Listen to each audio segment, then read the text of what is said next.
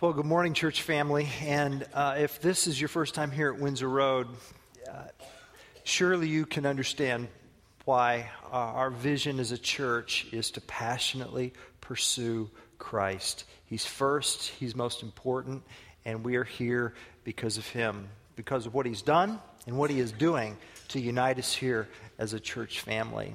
And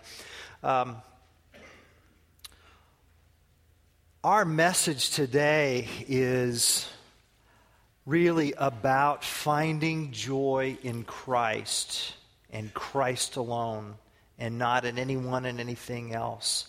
And so if you have your Bibles, I'd like you to turn to the New Testament book of Philippians, chapter 3.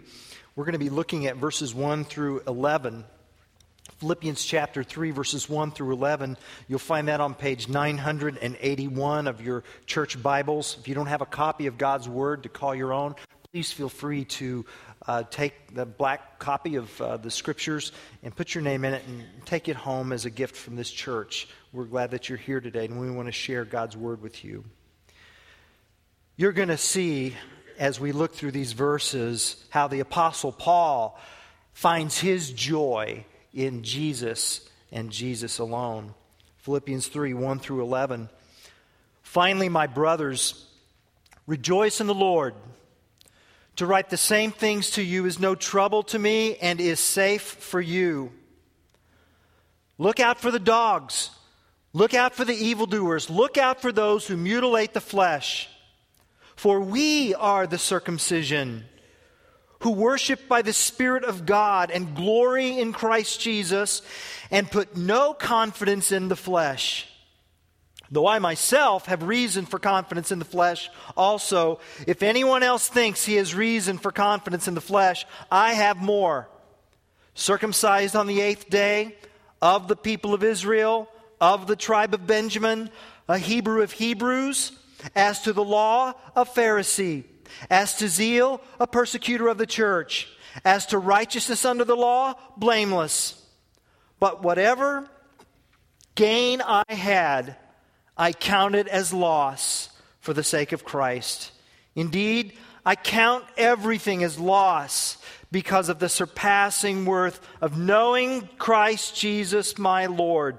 For His sake I have suffered the loss of all things and count them as rubbish, in order that I may gain Christ and be found in Him, not having a righteousness of my own that comes from the law, but that which comes through faith in Christ, the righteousness from God that depends on faith, that I may know Him and the power of His resurrection, and may share His sufferings, becoming like Him in His death, that by any means possible I may attain the resurrection from the dead. This is God's Word. In 1942, C.S. Lewis, who gave us the Chronicles of Narnia, in 1942, C.S. Lewis wrote a novel, a satire, a satirical novel called The Screwtape Letters.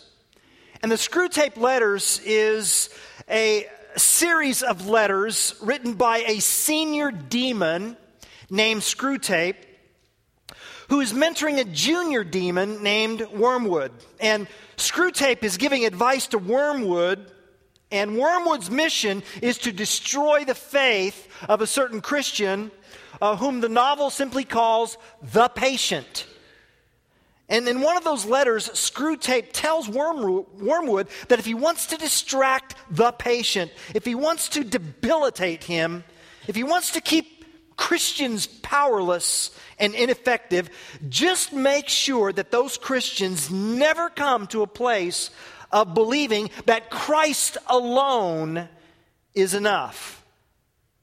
Here's what the letter reads.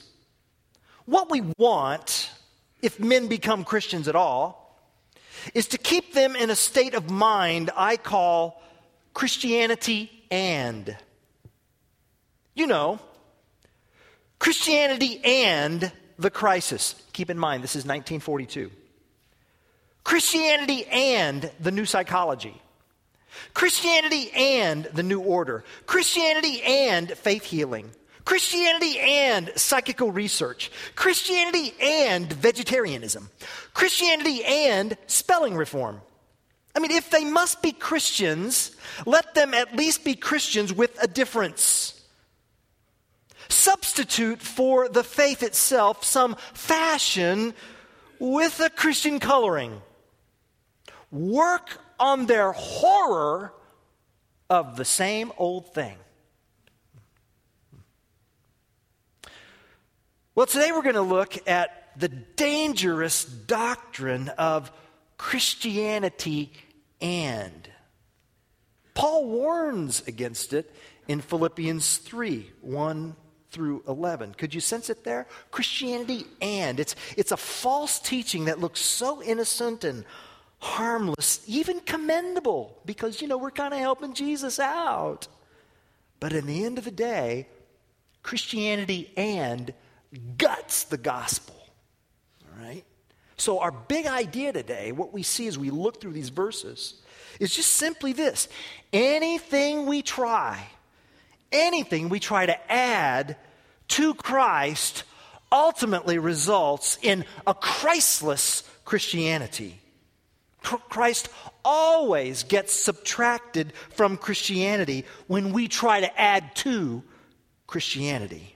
And that's all over these verses. And fewer things put the Apostle Paul on tilt than the dangerous doctrine of Christianity. And that's why his tone is so harsh. In verse 2, I mean, this is the apostle who said that, he held the Philippians in their heart. Chapter 1, he said, I yearn for you all with the affection of Christ Jesus. I mean, this same apostle here in chapter 3, verse 2 says, look out for the dogs. And he uses repetition here for emphasis. Look out for the dogs. Look out for the evildoers. Look out for the mutilators. Danger, Will Robbins. Danger, danger. I mean, where did that come from? Well, there's a story here. And we need to hear that story so we can understand Paul's passion. We need to consider how the dangerous doctrine of Christianity affected Paul's world so that we can understand how it affects our world if we buy into it. So the story is about the Apostle Paul, who is in Rome. Recall that Paul, this Roman citizen, is under house arrest in Rome, and Acts 28 tells us about that experience. Paul is in a rented place. He is chained to a Roman guard 24 hours a day. He's on trial for his life. He's awaiting the verdict of his trial, and the shift of these Roman guards changes every 6 hours. So every 6 hours, the Apostle Paul has a new Roman guard to preach to. And that Roman guard then goes back to the Praetorian and talks about this crazy rabbi who is crazy about this Jesus who is risen from the dead. And yet he's so sincere, and yet it's incredible. And so Paul is just having to pay for his own expenses. Since the state won't, they didn't do that back then. So when the church at Philippi, a church that he established about 10 years prior, when they found out that their beloved Paul was under house arrest in Rome, they heard about his situation, and they sent a generous love offering by way of one of their leaders, a guy by the name of Epaphroditus. And so Epaphroditus gets there and gives Paul an update about the church. And sure enough, part of that update, part of that report, deals with these false teachers who believe that faith in Jesus is not enough for heaven. The dangerous doctrine of Christianity and. These false teachers taught that to belong to the people of God required more than simply Jesus' death, burial, and resurrection. To be a Christian, you must first convert to Judaism, and in order to convert to Judaism, those of you Greek men must undergo the rite of circumcision. And then, of course, after that, there's some dietary regulations and holidays to observe, and then you'll learn about that a little bit later. But that's basically it. Christianity and. Jesus plus the Hebrew rites of the Old Covenant equals a relationship with God. That was the essence of the false teachers. These false teachers, by the way, were called Judaizers. Judaizers. And a Judaizer was someone, Acts chapter 15, verse 1, succinctly defines what a Judaizer taught and believed. Acts chapter 15, verse 1 says, unless you are circumcised according to the custom of Moses, you cannot be saved. That's what the Judaizer believed in a sentence. And these Judaizers seem to shadow Paul in his ministry all across the Roman Empire. Paul would go to a city. He would argue that Jesus was the long-awaited Messiah of the prophets of the Hebrew Scriptures. And then people of all races would respond. The people of God, the new Israel, this multinational, multi-ethnic community of Christ-centered followers. That happened in Philippi. Lydia was the charter member of the church at Philippi. And actually, that probably wasn't her formal name because she was from Lydia. She was known as the Lydia Lady. But she was this phenomenal executive who sold high-end purple cloth. And the church began to meet in her house. And so she was there. And then this crusty jailer from Philippi who had imprisoned Paul before his life got rocked by the gospel. And then there was this formerly demon-possessed girl. And then there was Epaphroditus. And then there was Euodia and Syntyche. And so this church had gathered. And then these Judaizers showed up after Paul left, and they tried to undo all of Paul's work by this dangerous doctrine of Christianity and this kind of thing had been going on for years. And I cannot imagine what that would be like if I, were to stand up here and give you the gospel, give you Jesus, and then, afterwards, in that room over there on the other side of that door, a small cluster would meet and say, well, Pastor Randy talked about this Jesus, but he didn't finish the story. It's Jesus and. See, can you imagine that? Group over there on the other side of that door, trying to undo all that we're doing here. What is going on the other side of that door, by the way? I'm just curious. And we'll be okay. Or maybe in a home group. I just can't fathom that. Christianity and. One can only guess what Screwtape would write today. Christianity and self-affirmation. Christianity and self-improvement. Christianity and personal progress. Maybe there would be a host of causes that might crop up, right? Christianity and environmentalism. Christianity and public, private, and or homeschooling. Christianity and social justice. Christianity and diversity and tolerance. Have I offended everybody yet? Oh, I'm not done. What about Christianity and political action? Right? Of any variation. Liberal, conservative, libertarian, hope and change, take back America, whatever, Oh, if I haven't offended everybody, let me just say this. Christianity and the St. Louis Cardinals. Just anything. Who knows, And,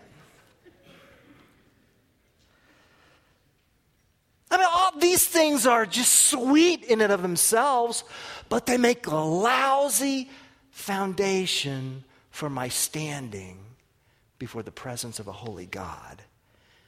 And yet this sort of thing was going on in the first century. These Judaizers tracked Paul throughout his ministry. You can read about it in the book of Acts, and it crops up in the letter to the Colossians, and it's in bold print all over Paul's letter to the Galatians. And so when Paul finds out from Epaphroditus what's lurking in Philippi, he goes ballistic. He calls these Judaizers by 3 different names: dogs, evildoers, mutilators. And we're getting this in American English, and the New Testament came to us by way of the Greek. And so, in a rhetorical surge, all those 3 names, dogs, evildoers, and mutilators, they all start with the same Greek letter kappa. So there's there's alliteration going on, as only preachers like to do. Dogs, dogs.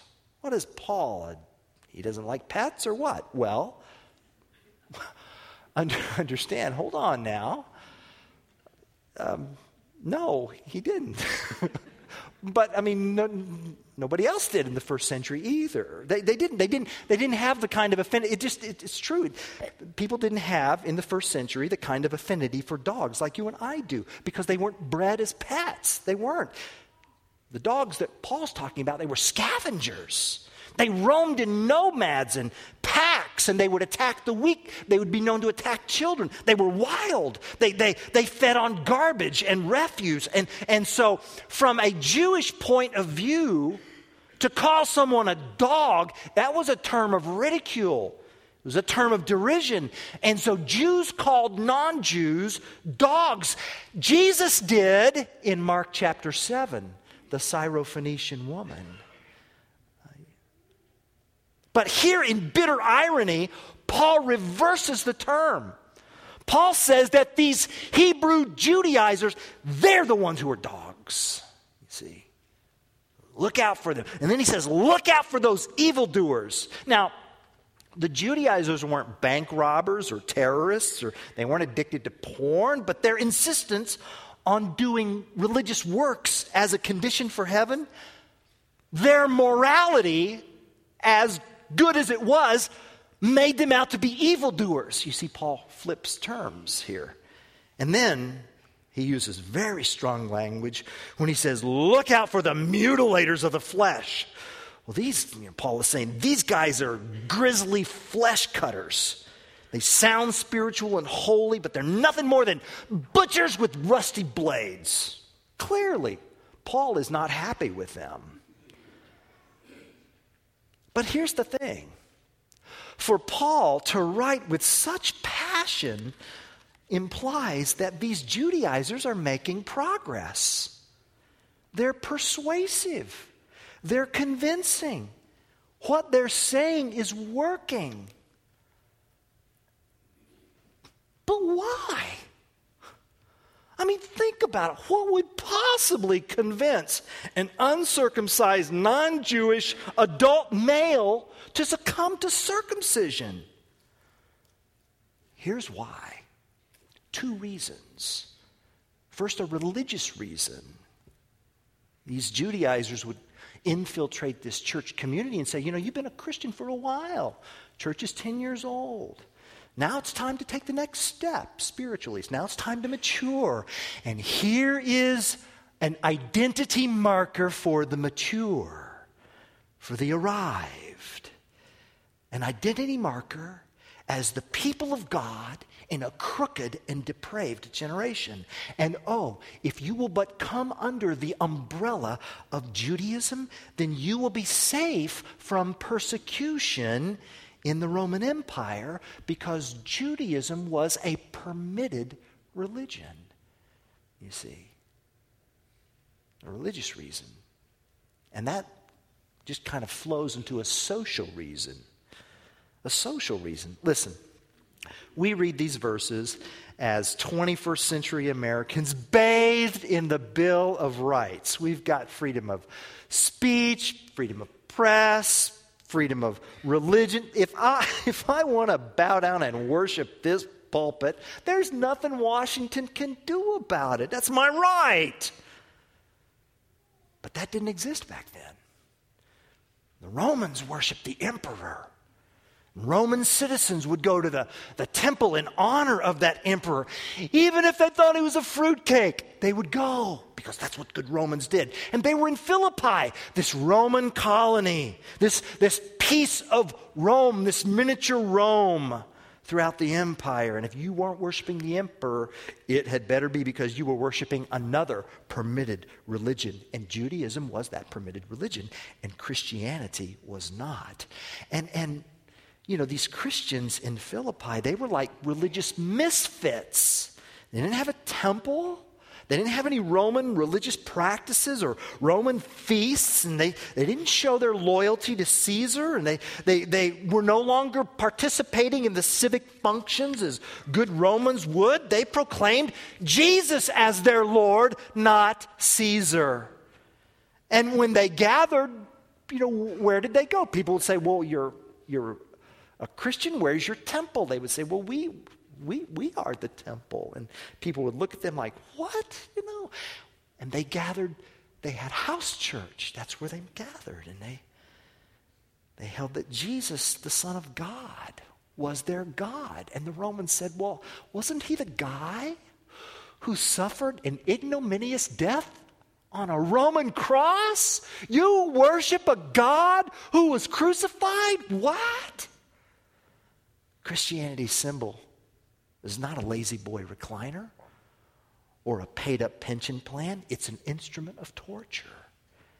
And keep in mind, the Philippian church started in unrest with the Roman culture at Philippi. And so you see these religious reasons and these social reasons, they were powerful enough to tempt more than a few to compromise the faith in order to fit in. And we like to say, no, I'm going to stand against the crowd. But often, in the current of peer pressure, many cave. Well, Paul didn't, and he pushes back. He says, look, if you want to play the Christianity and game, I've been there. I've been there. I've done that. I played the game. In fact, I was the best at the game. And that's what's behind verse 4, where Paul says, I myself have reason for confidence in the flesh also. If anyone else thinks he has reason for confidence in the flesh, I have more. And then in verses 5 and 6, Paul gives his resume. Circumcised on the 8th day, didn't wait till he was an adult. Literally, Paul says, I was an 8th dayer. And he says, I was of the people of Israel, meaning Paul was purebred Hebrew. Both of his parents, 100% Hebrew. And then he says, I was a Hebrew of Hebrews. What does that mean? It meant that while many Jews were born outside of Israel, as was Paul, Saul of Tarsus, many Jews were born outside of Israel, and they just simply assimilated into the greater Greek and Roman culture. In fact, some of those Jews couldn't even speak Hebrew. Paul says, I could, and I maintained my cultural purity, and I could speak the language of my ancestors. I was a Hebrew of Hebrews, of the tribe of Benjamin. Benjamin was one of the two tribes that remained loyal to the house of David in the worship of Yahweh.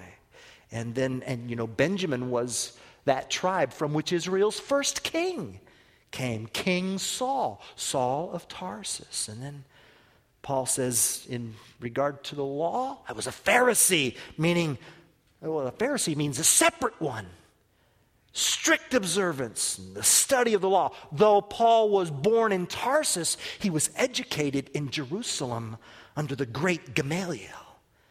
And then he wasn't just a passive scholar. He was an activist as to his zeal. What does it say? Persecuting the church. Later on, in his correspondence to Timothy, Paul would say, I was once a blasphemer and a persecutor and a violent man.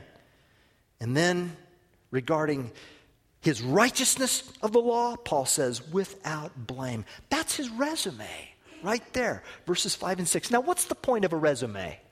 What's the point of a resume? It's to get you in, right? You're going to get in. You're going to get into a university. You're going to get into a job. You're going to get into a grant, get into a club. And Paul says, none of you Judaizers could even touch where I've been. I was racially pure, academically pure, culturally pure, religiously pure. I had the right life and the right reputation and the right history and the right pedigree and the right lineage. And then something happened that changed my life. Jesus. Paul met Christ on his way to persecute Christians in the city of Damascus. Christ himself appeared to Paul, and he wrecked his life and then gave him a new one. And Paul's whole life now revolves around Jesus. Paul orbits Jesus, as verses 7 through 11 tell us. 9 times, by name or by pronoun, Christ fills all of Paul's vision. Verse 7, but whatever gain I had, I counted as loss for the sake of Christ. And what you need to understand is that what changed Paul wasn't that he played the game and failed. That wasn't it. It's that he played the game and succeeded.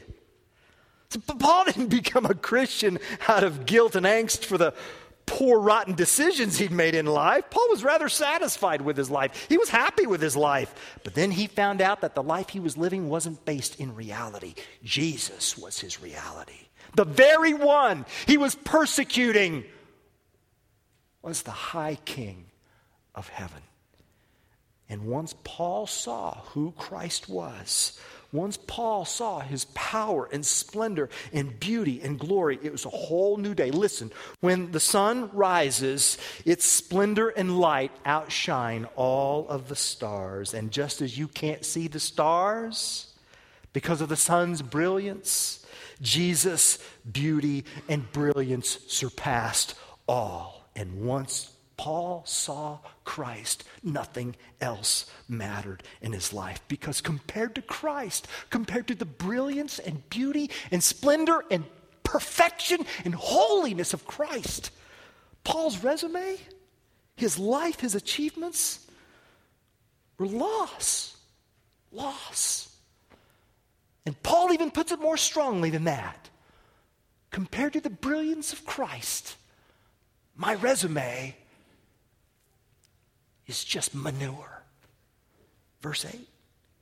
Indeed, I count everything as loss because of the surpassing worth of knowing Christ Jesus my Lord. For his sake I have suffered the loss of all things and count them as rubbish, excrement, manure, in order that I may gain Christ. You understand? Paul not only had to repent of his unrighteousness, but Paul had to repent of his righteousness before this holy Christ. And in verses 9 through 11, Paul asserts that the only thing he wants is to know Jesus. I want to know Jesus. I want his righteousness.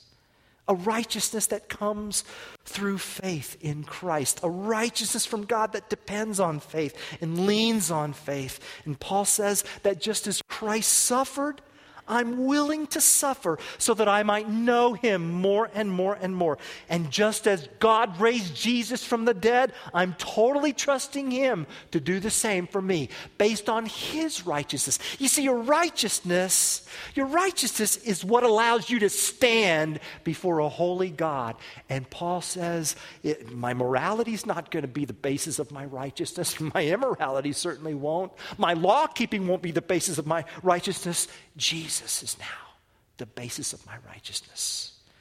And in fact, Paul's life in chapter 3, verses 1 through 11, resembles Jesus' life in chapter 2, verses 5 through 11. You see, in chapter 2, verses 5 through 11, just as Jesus did not exploit the privileges of being God's son, but rather emptied himself into becoming a slave unto the point of death on a cross, Paul will not exploit his privileged status as a purebred Hebrew Pharisee, but rather he divested himself in order to serve his risen King, totally trusting that risen King will, in Philippians 3:21, transform our lowly bodies to be like his glorious body by the power that enables him even to subject all things to himself. Do you see why Paul finds his joy in Christ alone?